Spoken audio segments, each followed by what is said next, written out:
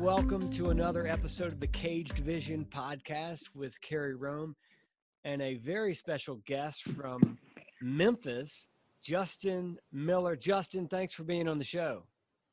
Carrie, thank you so much for having me. Really excited to be on the air with you. Well, I'm excited for people to learn about you and Slingshot Memphis, which is a really, really cool charitable giving, investment strategy, analytics, just a lot of amazing things that you're doing to help help a lot of nonprofits do better work and dollars go further. That's layman's terms. So you're doing some really cool things. So I can't wait to get into that. As each week when we start the show, we do something a little bit goofy, Justin.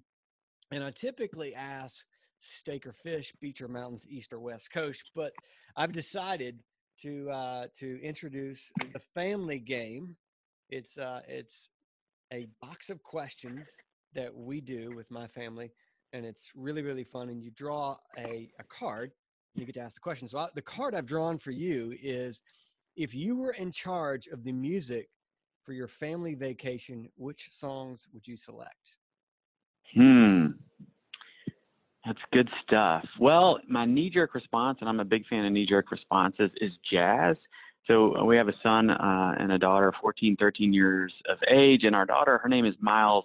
We love jazz. We love Miles Davis. We love music without words. So I think I probably would rock out a lot of Miles Davis and Maceo Parker and that kind of music. But my son, he loves rap, and so do we. We probably would listen to that and the Funky Meters from New Orleans. Oh, yes, and the Meters. maybe the Meters. Yeah, it's been a long time, but that kind of music when we're on vacation, just kind of upbeat background music where we could still have good conversation. So I think that's what I'd play.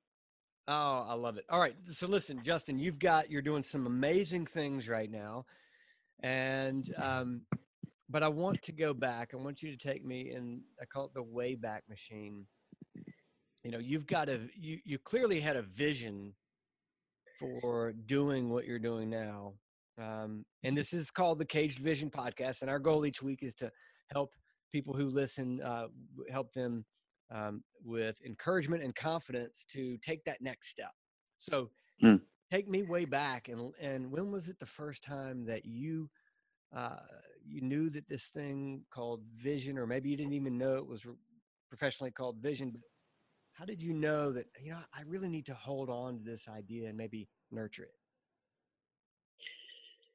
Well, all right. Well, I'll go way, way back. I'll go back to, I guess, undergrad. When I finished undergrad, I kind of went in thinking I was going to be a lawyer or a doctor, and quickly segued into history and theology in psychoanalysis, wanting to be a counselor, a theologian, a teacher, which led me to seminary, and not to be a pastor, but to be a counselor, an educator, a teacher, a writer, which I did for several years. And one of the reasons I chose that field was I've always been interested in finding that intersection of value between what I'm good at, what I care about, what I'm passionate for, and couple that with what the world needs.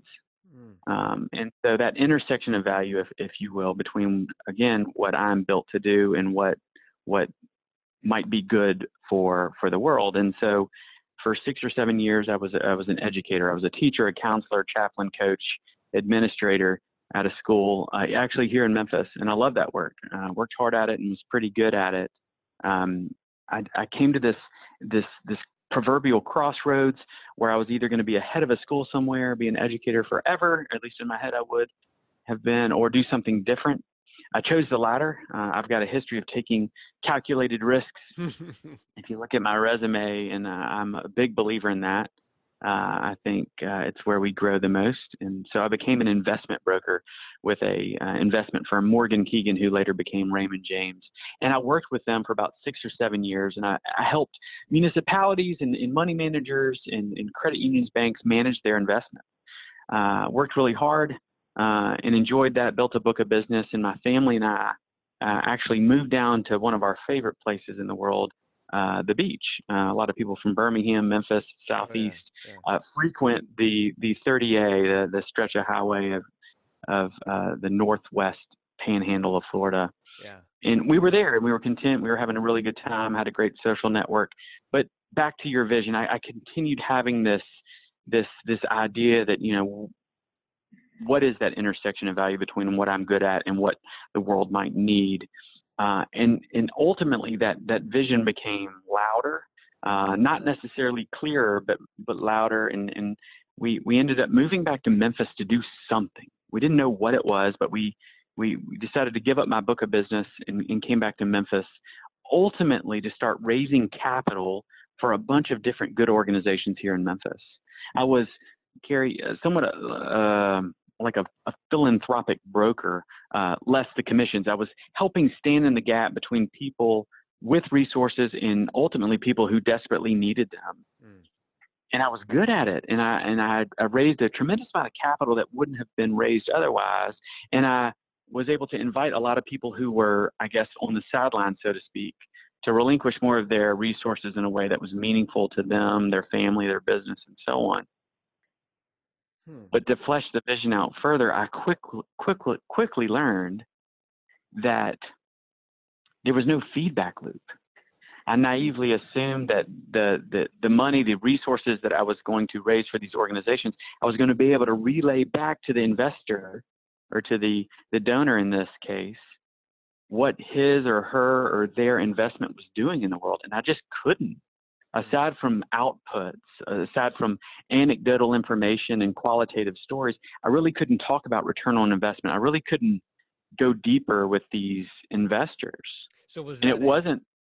Go ahead. No, I was just going to say, just before I pause, it is no judgment upon the nonprofit sector. Many of these nonprofits, whether it was a food pantry or a women's shelter or a charter school, are doing amazing things. They just don't have the bandwidth or the resources to have a feedback loop that is really meaningful. And it's a donor-driven problem, to be quite frank. And so from that work, I decided, you know what, I can raise a lot of capital, but if we're spreading it around like peanut butter, if we don't have a conduit to pivot and make better decisions over time, I don't know if things are going to get better. And so from that, we birthed Slingshot to do that on behalf of our nonprofit portfolio. Okay. I love that story. I listened to you on another podcast, so I was familiar with it, and I'm so glad that you told it. On that journey, I want to go back and ask a couple of questions. Number one, as you were a teacher, that intersection of value, when you're a teacher, I would imagine that it's easier to see that intersection of value than it is when you're working at Morgan Keegan. Is that fair? I guess in the sense maybe where what's undergirding the question is in a more meaningful sense as it might relate to vocation, but in some ways it was more difficult. It's more intangible, right? And so when I was a investment broker, it was very quantitative. My value add was quite literally calculated on a daily basis.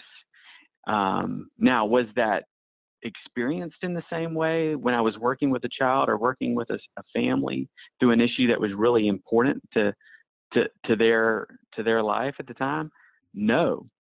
So I guess it's a long-winded way of saying yes and no. So do you think that was what was tugging at your heart when you were at the beach, was really this combination of both experiences of being a teacher and working with a very real quantitative, you can see what's happening, measure very specifically. Is it the combination of those two that said, I don't know what it is, but I've got to go do something different? It's funny you say that. I've never thought about it in those terms, but I actually, now that you say it, I think absolutely there was maybe this subconscious recognition that things are quantifiable, right? A lot more so than I thought than I thought they were beforehand. And so how might the investment principles, the investment logic that I learned as an investment broker dovetail with providing high quality education to under-resourced students? Or how might that help a donor make a better decision and be the best steward of her or his gifts possible? That's amazing. So you're at the beach, and I can imagine, it didn't happen overnight, but at some point when you're saying, I think we need to move back to Memphis, and I'm not sure what we're going to do when we get there, but I'm pretty sure we need to go. Is that sort of, is that sort of how the conversation went? Yeah, yes. My wife, my better half, she certainly was a part, if not driving the conversation about what was best for our family. One of the things that I mentioned earlier is our the way in which we embrace risk and try and model that and encourage our children to do the same thing, to take calculated risks for themselves and for others. And so we had moved down to the beach. Our kids at the time were, let's say 4 and 5, 5 and 6. And, we had ripped them out of their social network. They landed at the beach, and after 3 years, they got really comfortable. And then we ripped them back out and, took them right back to where we left in the first place. And that in and of itself was invaluable for our family. Yeah. Watching our children have to negotiate that change, and we did it together, and there were tears and high fives along the way. But I have zero doubt, now that my children again are 14 and 13, I have zero doubt that has played a tremendous role in their growth, tremendous role. And so it was ultimately about Slingshot. It was about my vocation, and it was about my wife, and it was about my children. And, she was really smart to remind all of us that, what, you can move down to the beach, and you can move back. Mm-hmm. You can move back to Memphis, or you can move back to the beach. I think sometimes we set our worldview is so bubblicious, right? We think it's all or none. Yeah. Ina, I think, thinking about Cage Vision, I think she has an amazing vision as a mom, as a wife, as an entrepreneur, as a friend, about, look, it's not as big of a deal as sometimes we make it. Oh my gosh. And so how might we give ourselves permission to take more risks, to do more good? Oh my gosh. All right. So I always try to get at least one nugget from each show, and this is the nugget, because give yourself permission. So many people, they're stuck on go. They have an idea and they don't nurture it. They don't do anything with it, and it sort of gnaws at them. And our goal is to encourage them to do more. As you've started Slingshot, and you're clearly one that believes that God is going to guide you through a journey, and you are going to be there in the journey, and you have confidence that you'll navigate through whatever's thrown your way. But as you're working with, when you hit challenges, and when you're working with nonprofits, what do you think is the one thing that separates somebody with just an idea from others that have an idea and then execute and start to see it through? Yeah. Well, before I respond, let me expand that question just a touch. And I want to add, if you'll give me the honor, I want to add the funding community to this question. So yes, Slingshot is positioned to help nonprofits, but we are ultimately positioned to change the ecosystem. As many of us know, the ecosystem, in large part, the poverty fighting ecosystem that is driven by the funding community. And so in my experience, most of us, myself included, we gravitate toward that which already exists. We want to iterate our way to change. And it can be really dangerous.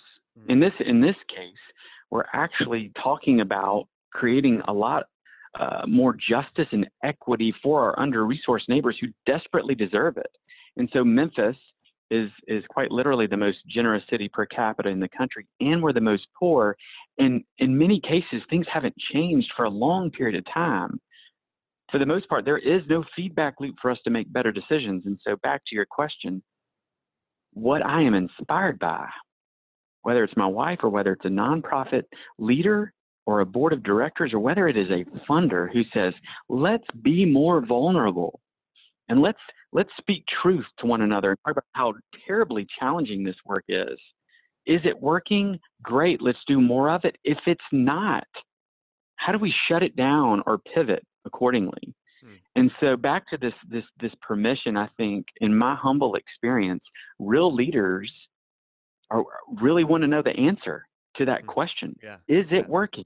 Yeah. Yeah. That's perfectly said. The tendency can be to start something and then, as you mentioned, go back to what we already know sometimes.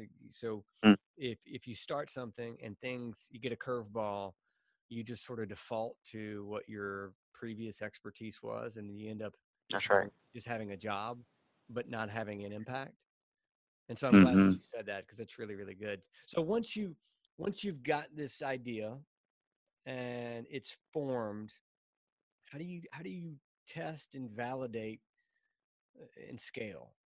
How are you Yeah, guys doing that at Slingshot? Once day one, you opened up. It was 2017, right? that's correct. Mm-hmm. Yeah. So you open the doors and you say, we're gonna change Memphis, and then how does that look once you start to test and validate and scale? Yeah. It's funny you say we're going to change Memphis. Our new tagline, we're about to be more visible in the community, but it is change the way we change Memphis, which is really interesting. I like that. Yeah, it's a different model, and it's what we're doing. It's a lot of people are changing Memphis. We're trying to change the way we change Memphis. Anyhow, to your question, Carrie, I spent a lot of time beta testing the need for this in the community. This idea, creating a more results-driven poverty-fighting ecosystem, has played out very well in other places, other pockets of the country like Silicon Valley and Chicago and DC and New York, to name a few. In Memphis, there's no better time to follow suit. And so what I did is I met with a tremendous amount of people, and I started to garner more attention from people who saw a similar enough vision that I saw, and created a board of directors and started to cobble together a staff who were willing to take some pretty serious risks with me. And around validation and scalability, it's interesting. I think this will resonate with you. It's for a startup in particular, any good idea, but a startup in particular, on one hand, it is amazing that we have been validated by the usual outputs that validate something, like we've raised $5.6 million in 2.5 years, and we really haven't even tried. Wow. We've got a team of people from all over the world who have come to Memphis to do this work. We were just invited to go present our algorithm, our impact assessment, to Paris. We're going to be in Paris next November, in November. We are the only organization in North America that's presenting to heads of state from all over the world. So these things are validation. We have a portfolio of 24 nonprofits right now. All of this happened within 3 years. But I would argue that there is validation also in the pushback we're getting. The system itself, the usual suspects, if you will, don't like this. No. And that's a good thing, right? And so how can we create these milestones, or these different goalposts, if you will? And on one hand, if everyone loved what Slingshot is doing in Memphis, we probably wouldn't be doing that much. Right. And so I guess what I'm saying is there's a lot of ways that our model is needed. It's been validated. And part of that validation comes from a very concerted effort to disqualify the need for this work in Memphis. Expand on that. The last part. To disqualify the need. Yeah. So what we're doing is really, really tough. There are nonprofits that don't really want to know that what they're doing might not have the impact they thought it did. Yeah. Equally powerful, Carrie, there are donors good people, good, amazing people and organizations that have been invested in certain things for a long period of time, and they truly don't want to know that their investment hasn't had the impact they thought it did. It Mm, is scary. It is scary. Our philanthropy is often very relational, and it is emotion. emotional. Uh, yeah, it's emotional, and that's not a bad thing.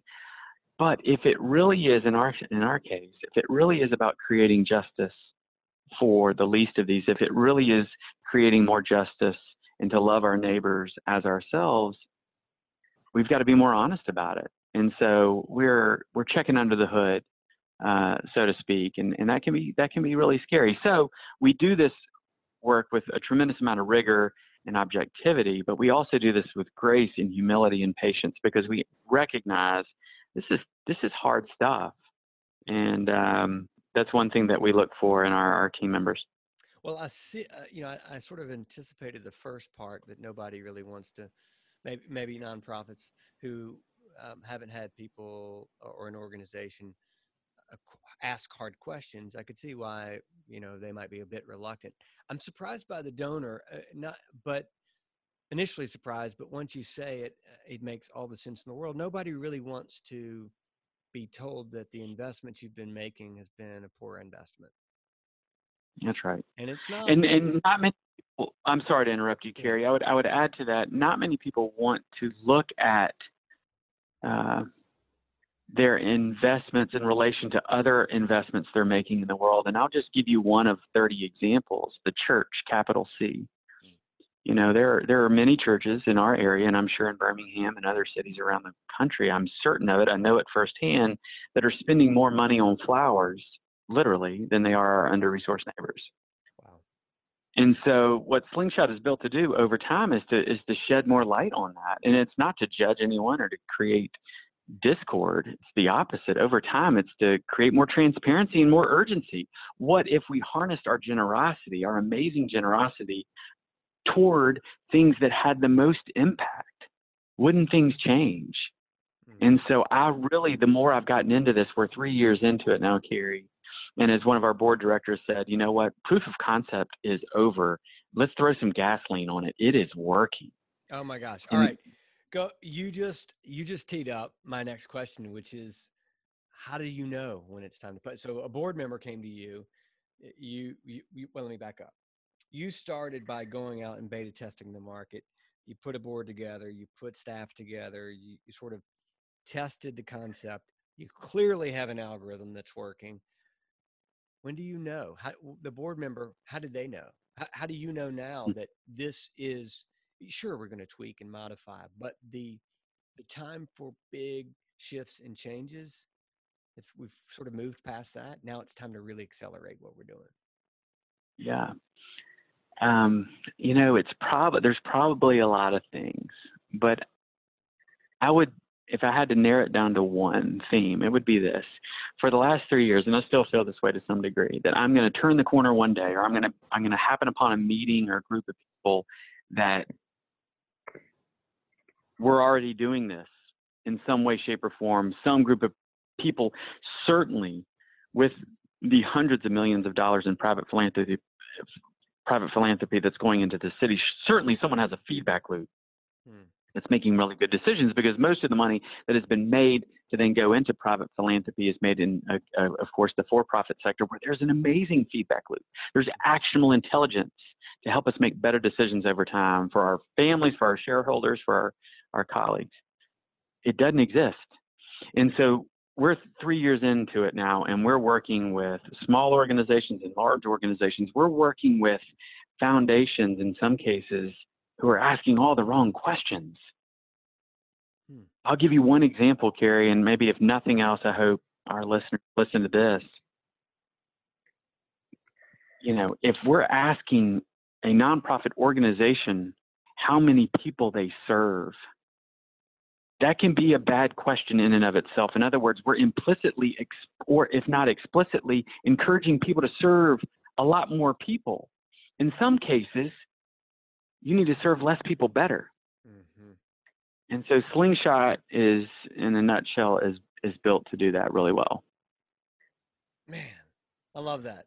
Great question as well. So tell me about the next 10 years. What's your vision? You're starting to really, really hit your stride, it feels like. What's your vision Hmm. for the next 10 years? Someone told me last week, and I wrote it down. I thought this was profound. They said, we typically overestimate what can happen within 3 years, and we typically underestimate what can happen within 10 years. And I've thought about that a lot lately, and so your question is timely. In some ways, I firmly believe that Slingshot should be working overtime to put itself out of business. Could that happen within 10 years? Potentially. If the next generation of investors and if the ecosystem of nonprofits began asking the right questions. If we, using our algorithm and our impact assessment, create an application or a model or something that is highly replicable, which we're working on, does Slingshot need to be around in 10 years? I'm not really sure. I know it's going to look a lot different if we are around in 10 years. I know that there are many cities, Birmingham being one of them, who has reached out to Slingshot and have said, we want this here. And so I believe that what Slingshot is building is really, really important here in Memphis. If it can work in Memphis, it can work anywhere. But I absolutely believe, and I've searched far and wide, nothing like this exists anywhere. It doesn't. What we're doing is very cost effective. It's extremely accurate, and it's scalable. It's replicable. And so the reason we're going to, again, Paris next month is to talk to the world about it, to talk to NGOs and heads of state and other nonprofit organizations to begin asking the right questions to ultimately estimate the impact that they're having so that they can create more of it. And so within the next, I don't know, if we're solvent, if we're still around 6 months from now, and I think we will, all systems suggest that we will, I think we're going to be in different places. And I think our portfolio is going to grow. And I think we're, knock on wood, I think we're going to raise a significant amount of capital to create more good. Well, I absolutely, I love where you guys are headed. Anything I can do in Birmingham to help out, please let me know. We can talk about that offline. But how do people follow what Slingshot is doing? How do they get in touch with you or other employees and just learn about what you're working on? Well, so I'm going to say two things. One, I'm glad you brought up employees. What I say often, and I think this is for all the people that listen out there, is like any good vision, any good roadmap to success, any blueprint that makes sense is only as good as the people that execute it. And so Slingshot's vision is grand and it is beautiful. But look on our website, slingshotmemphis.org. Look at our team. Look at our board of directors. Look at what they've done.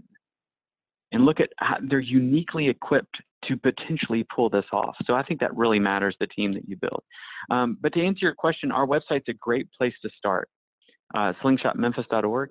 We're actually about to roll out a new website in the next couple of weeks and be way more visible in the community for a bunch of different reasons, mainly because we have something to say. So on our website, you can find out a little bit more about us and what we do and how we do it. You can also sign up for our stakeholder report. I send out a quarterly stakeholder report similar to what a financial advisor might send out to her or his clients, which I find to be really useful. And so that's probably the best start. We're also on Facebook, Instagram, LinkedIn. And so please follow us, like us, share us. We would love to learn more about what's working in other places too. Wow, Justin, I'm on the site now, and what you've built and what your board has helped you build and who you surrounded yourself with and the team, it's just amazing in 3 years. It's truly is amazing. So congratulations on all that success and the team that you've built. I always like to end the show with one last question, and here we go. If you could give one piece of advice to your 20-year-old self, what would it be?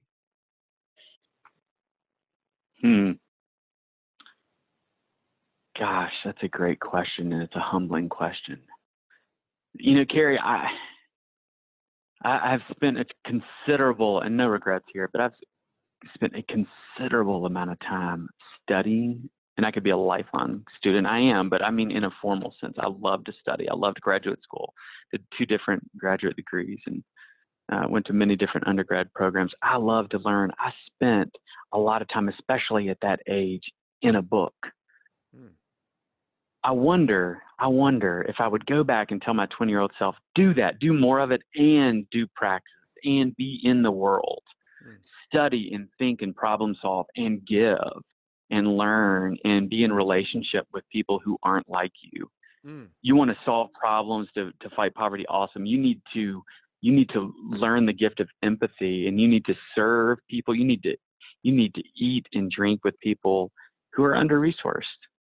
And I just I wonder how much my understanding of what the world needs would have been shaped better had I been more active in that way. Be in relationship with more people who aren't like you.